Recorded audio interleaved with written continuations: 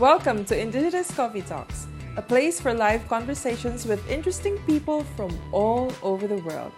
And what they have in common is their passion for Jesus and a great story about sharing the good news in the digital space.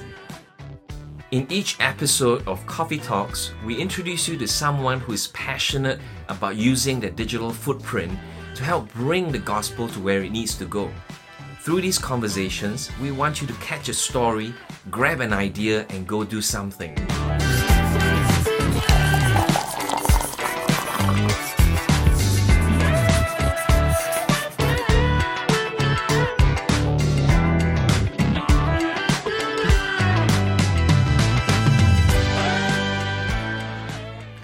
Hi guys, welcome again to Coffee Talks. In today's episode, we are joined by Mike Latsko, and we recently caught up with him and asked him about the unreached and unengaged people groups. He hopes to give the rest of his life to raising awareness of, prayer for, and service among the world's unengaged and unreached. You know, one of the things that we enjoy about meeting new people at Coffee Talks is hearing them share about God's call upon their lives. And this episode, we get this privilege to hear from Mike Latsko. That's right. So he shared with us that a key moment in his life came in his mid-30s, and when he realized that all his work for God was nothing compared to Christ's finished work for him. So let's hear him share more about it in this episode. Hey Mike, welcome to Coffee Talks. Hey John, Hey there, good Mike. to be with you. Hey Simon. Wow, tell us more about you, how you got to know Indigenous. Yeah, well, I'm just so touched when you reminded me of that experience that happened in my life a few decades ago when I was in my 30s. And it's true, you know, I was trying to be a good Christian, and from all outward evidence, I was involved in a local church in the state of Texas and in the United States, and on everything on the outside, you know, I was just trying so hard to measure up, and for many, I'm sure I was. But then I realized that there's a passage in the New Testament that talks about through the obedience of the one that the many were made righteous in Romans 5. And that's the verse that totally undid me, Jonah. It's not about my righteousness, but about his. It's not about my obedience, but about his. And I remember just weeping. And not knowing I was going to be telling that story right now, I can, feel the emotion in my own heart right again. And since that moment, I can honestly say that it's been like falling in love again with God, and in a deeper way than I ever did before. And everything that I was afraid of, not measuring up and not doing enough and not obeying enough, I found a new energy to obey and a new energy to follow, just resting in the completed work of Christ. So actually I had forgotten about that, so thank you for reminding me of it. But now I've forgotten what your question was, so I'm sorry. Yeah, that's a good reminder. I'm glad that struck you a little bit there. Yeah. So how did you got to know Indigenous, like in that sense of? Right. Well, a lot has happened in a short amount of time. You know, it's been actually less than a year that someone introduced me to Andrew and to Addison, and we started spending some time together. And they came over to my town over in Phoenix last fall and spent a couple of days with me and some friends of mine, and they were checking out others of their friends throughout this city. So that bonded us a little bit, and then we started looking for each other at different missions conferences in the country. I did your hackathon later in the fall, which was like that. I had never been involved in anything like that before. So all of your leaders were very patient with me as you were coaching me up, and you invited me to present a challenge. And that was a lot of fun. And so I'd say, Jonah, it's been a kind of a growing relationship as we've gotten to know each other. It's been a lot of fun for me. Wow, I love that. Yeah, it's the relationships part that struck me too. Yeah. Yeah, it's always kind of fun to see how God, orchestrates and brings, people's paths together. And we're really glad that our paths cross in those ways. We want to hear a little bit about what God has put on your heart, with Vision 5-9. Tell us a little bit more about that, and what Yeah. is that, and how can people get excited about that as well?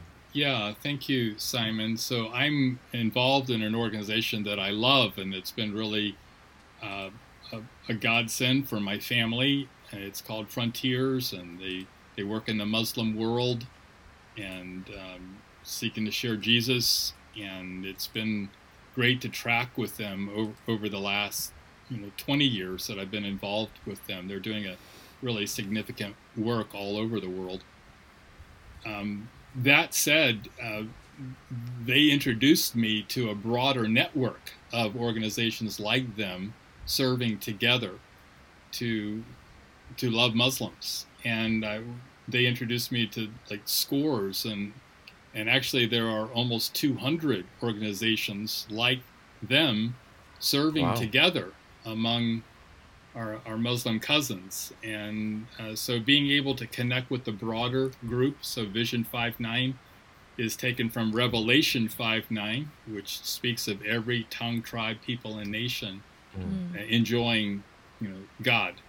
And so the Vision 5-9 network is a broader network, and we believe that more can be accomplished together than any of us can on our own, even the best of us and the largest of us and the sharpest of us. A connection with others can accomplish so much more. So I've really fallen in love with the idea of collaborative work and partnering with others, and that's my sweet spot. And this is happening all over the world, I'm sure, as you and your friends know. It's just what the Lord is doing in our day and helping kind of the silos diminish a bit and the kingdom rise up and doing together. That's I think it's pleasing to the Lord and even more fruitful than we could have imagined otherwise. Could you say a little bit more about, what that collaborative network, and maybe a story of how you've seen that, multiply or accelerate kingdom work? Well, what I've appreciated about this particular network is that they have a commitment to what we call effective church planting among all of these sons and daughters of Ishmael. So we want to see the Lord Jesus be enjoyed, who is honored in the Muslim community, and we just want to see him enjoyed increasingly all across the world. And so being able to put kind of our own T-shirts down and our own business cards down and do this together in the majority world church along with the minority world church, and seeing the rise in the majority world of this desire to see Jesus enjoyed and worshiped among all peoples has been what we've all been praying for decades, and now to be living it in our day. So in the country of India, for example, to see the indigenous national community of disciples of Jesus far exceeding the number of workers that would have come in from outside. So those who are what we would call full-time Christian work, who are Indian and sharing Jesus, the sum of that number is just incredibly more than the sum of the number of workers coming in from outside. So this is something that God is doing in our day, and we're seeing this whether it's in Chad or Nigeria or just across the world. This is what God is doing in our day. It's thrilling. People of God coming together, and that in itself an act of worship, but also raising the name of Jesus. Wow. And doing it in partnership, Simon. That's the key. Laying down the ownership and mutually together, what are the strengths that each of us can bring to this kingdom effort, and how can we cover our weaknesses that we all have? But it's that cord of 2 or 3 strands that's not easily broken, and that's Amen. not only our future, but it's the present. During our catch-up time, Mike, you've shared a little bit about your unique space of being able to find this calling during your during a I could say super golden age Hmm. because 50 is golden, right? Right. Can you tell us more about that? Sure. Well, actually, so I'm closer to 70 years of age than I am to 60 now. So that places me chronologically in your continuum. And Jonah, I can say that when about the time of my 60th birthday, and I was just asking the Lord, Lord, if you were to give me another 2 years, and knowing that I'm closer to the end of my career in your Mm, service than I am to the beginning, how would I finish up? How could I complete the assignment? And I feel like my wife and I heard what that was to be. And that allowed me, Jonah, to mm, say no to things that I would not have earlier in my life. There's something that comes with increasing clarity that gives permission to say Mm. no to anything that gets in the way. I think, if I can say, I'm assuming that many of your listeners and most of them are closer to your age than to mine. mm, And at that season of my life, I felt the need to be a team player, to say yes to a lot of things. And I like that. I counsel 20 and 30-year-olds to get as much experience as they can in a number mm, of different areas. But the reality is, as you grow, as your career matures, your strengths are honed, and there should be an increasing awareness of, hey, this is the thing that I'm on the earth to do. This is what I'm best at. This is how I'm best wired. And I really bless that, as that is confirmed in the 30s and 40s of life, and then 50s. And then when you get another decade and you're looking at the closeout, you want to go, okay, Mm. what's left? Is there anything left that I really need to give my attention to? And the reality is that you play differently in the last 2 minutes of a game than you do earlier. Mm. And that's mm. the season that I'm in right now. It's liberating. It's really tremendous. And I'd encourage any of our listeners to do it as soon as possible in your life, so that you'll have the maximum amount Mm. of time to give yourself to your strength. I love that, Yeah. Mike. I just want to shift gears a little bit. In your experience, right? From you said that you have been serving with mission since you were in 20s, 30s. Mhm. So, like throughout the years, how did you see technology and digital shift the way missions is being done? Well, it's just been just a tremendous change. I would grope to find words adequate to describe, Wow. even in the last decade, what's happening here. And we can really see it, Jonah, in multiple levels. On a field, like from the perspective of the field, whether South America, Asia, Africa, or wherever, um, the resources that are available today to come into the minds and the hearts and the experience through our mobile phones and through other platforms, delivery platforms, is just, we can bring the gospel, we can bring really cool video and animation and gaming right Mm. to people wherever they are. I mean, the resources that workers have, whether from close by or far away, through digital media and through technology, are just off the charts beyond what we had even 5 to 10 years ago. That's on the Mm. field side. And then on the data and research side, what we can do today to accurately describe what God is doing is is beautiful. I mean, whereas before, as recently as 10 years ago, we were content with countrywide data. Mm. If we had that, we were thrilled. But now we Wow. have city data, village data, and not only Mm, that, Mm. we can get information of what the Lord is doing in a neighborhood of a large Mm. city, and to divide the city into 50 parts. And it's just thrilling to, Mm. where's the Jesus film? Where are their disciples? Where are their gaps?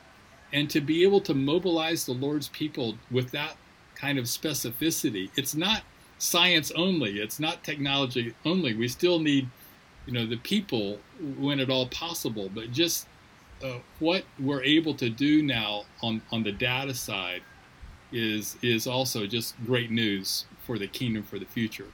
And then on the training side, I'll just say I feel like that's still the cutting edge. And you and your friends, I'm believing in the next 5 to 10 years, will help us think even more innovatively about how to bring in-time training for disciple making through digital media, arts, and technology in a way that hasn't been possible before. And that'll be the next wave.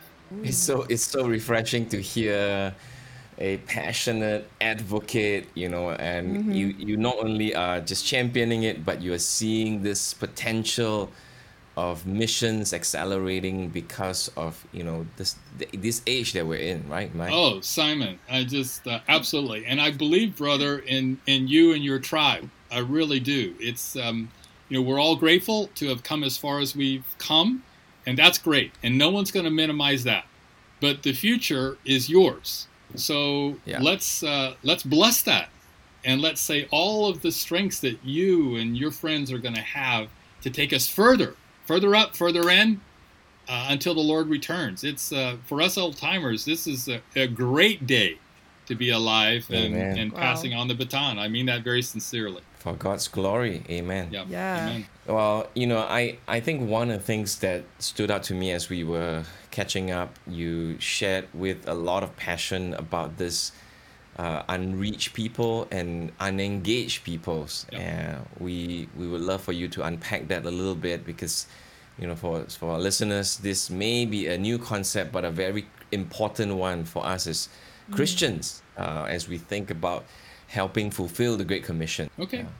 Be glad to try to do that, and you correct me or reel me in if you need to. No. So you are the expert. Come, tell us. I think your listeners will be aware of the concept of people groups. So each of us is involved in a people group, which it would be identified with a certain language. And a people group is simply a gathering of people that self-identify based on worldview or language or religious affiliation. We're this people in contrast to that people. And one of the wonderful things in our day is a mingling and a mixing, especially in urban areas, and that's great. But we still have a basic kind of language grouping alone if we were only looking at that level. So that's a people group. And we say that the sum total of the individuals of all the peoples of the world equals the population of the world. Now, some of those peoples have more spiritual resources than others. And those that are the least served, we call the unreached people groups. So it doesn't mean, an unreached people doesn't mean that there aren't any Christians there or there aren't disciples being made. It's just that there's a relatively small number. Those are the unreached peoples of the world. And we'd like to see as much possible missionary activity among the unreached peoples. Now, a subset of the unreached are what we call the unengaged. So whereas unreached is a term that measures the response of people to Jesus, just says the relatively small number have come to know him, unengaged does not measure the response of people to Jesus at all. Unengaged measures the response of the global church to the people. We haven't yet engaged them. We haven't yet become the Word made flesh to dwell among them. So unengaged peoples does not refer to their response to Jesus. It refers to the church's response to them. And we think about half of the unreached peoples of the world are also unengaged. So we could say that all unengaged peoples are unreached, but not all unreached peoples are unengaged. So we want to see the gospel come into these unengaged peoples so that they can be reached. And I'm giving the rest of my days, if the Lord will help me, to bringing information and inspiration and hopefully mobilization towards these remaining unengaged. Yeah, I remember the first time I heard that, I was like, wow, I was just mind blown by how you gave the definition for that, in a sense that, hey, what am I doing with the things that I have in my influence? Like, now with digital, you can actually like send a message to someone in a different, totally opposite time zone and the opposite part of the world. So, Yeah. which led me to think, and I think I asked you this, right, Mike, of like, so what can be done, to be a part of this call? And as Simon said, it's a basic, I think, a basic response of those of followers of Jesus. So, what do you think can be done to be a part of this call, to be able to go and meet the unengaged and be able to see them reached for the Yeah. gospel? Jonah, to answer that, let me just try to be as clear as I can. We think that there are about 1,700 of these unengaged, unreached peoples remaining. About 600 of them are tribal peoples. About 500 are Hindu. 400 would be Muslim, and then 100 each of Buddhist and non-religious. So these are about the 1,700 of these several different religious blocks who, as far as we know, don't yet have workers among them in their language sharing Jesus with intent to make disciples. So this is the apostolic crisis, the apostolic burden that we feel in our day.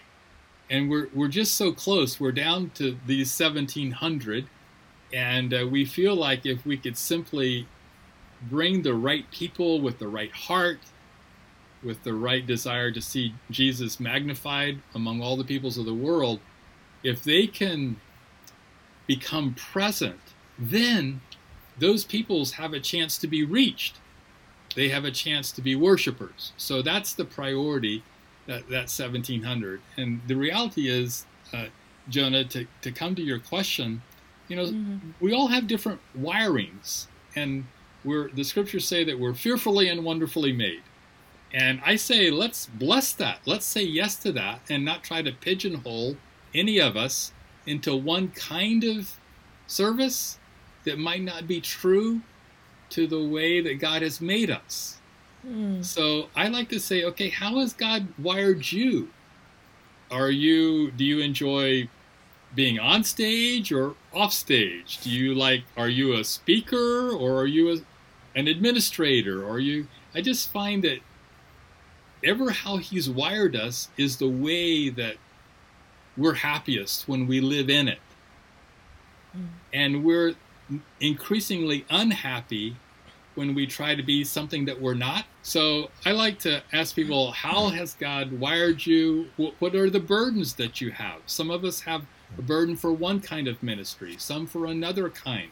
Some want to be all in for just sharing Jesus, no matter with what age group or generation or economic status. All of that's part of who we are.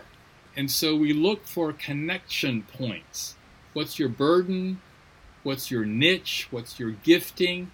And then when you look at these 1,700 unengaged peoples, then the question becomes, Lord, how do I leverage how you've made me to make a difference there? Lord, we'll let other people handle continuing the work where it's already begun. That's great, and it needs to continue until you return. But Lord, can you use me the way you've wired me to be part of a team to this work as yet unbegun? Would you help me lay a foundation there so that someone else can build upon it? So I like to look for, what are the connections? Where's the overlap between the way we are wired and the needs of the world still remaining? I like what you said. Yeah.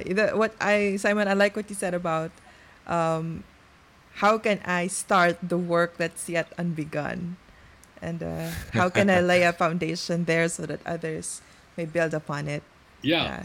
Jonah, if we start it, then we can finish it, or someone else can finish it. But the work unbegun can never be finished. So let's begin the work unbegun so that we can finish it. So in our language for this coffee time, we're saying if we engage them, then we can reach them. But until we engage them, the people remain both unreached and unreachable. They're unreachable until someone shows up. So much to unpack there. I just love your heart, Mike. You know, every opportunity you have, you're always reminding us and reminding those who are listening, God has something He's placed on your heart. Go do it, go be all in. I picked that up. And then, even earlier, you just kept reminding us, and through your own life, right? As you said, Yes. with increasing clarity, it helps you to say no to things. I know I have the challenge sometimes. I want to say yes because it seems like it's so attractive, or it feels like I don't want to let somebody down. But actually, I need to be wrestling with God to say, is this what you've placed on my heart, my burden? And so it's true what you said. As you grow, you get to know yourself more and more. You discover the things that you can do, the things you won't do, and the things that you will do or must do. And thank you so much for modeling that for us. I know it's not easy, all 60 some, close to 70 years, right?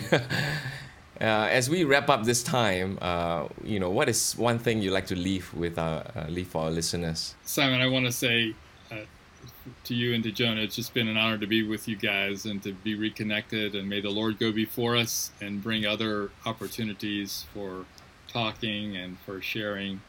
I think, brother, as I look back over my life and, as I think about my own son and what I hope for him, the one thing that comes to my heart is just that we never underestimate what God can do through our lives.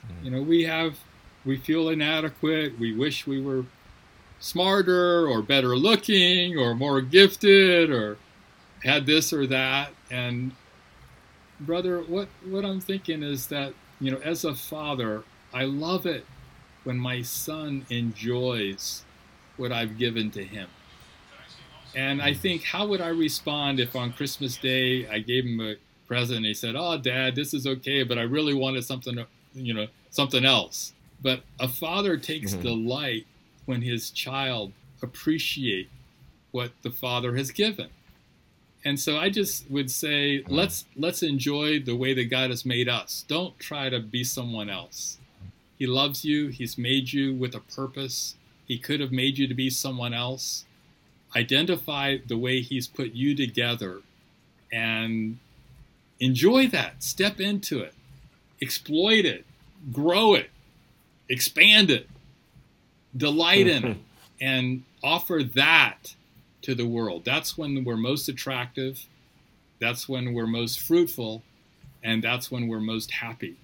So don't underestimate what God can do through you and in you.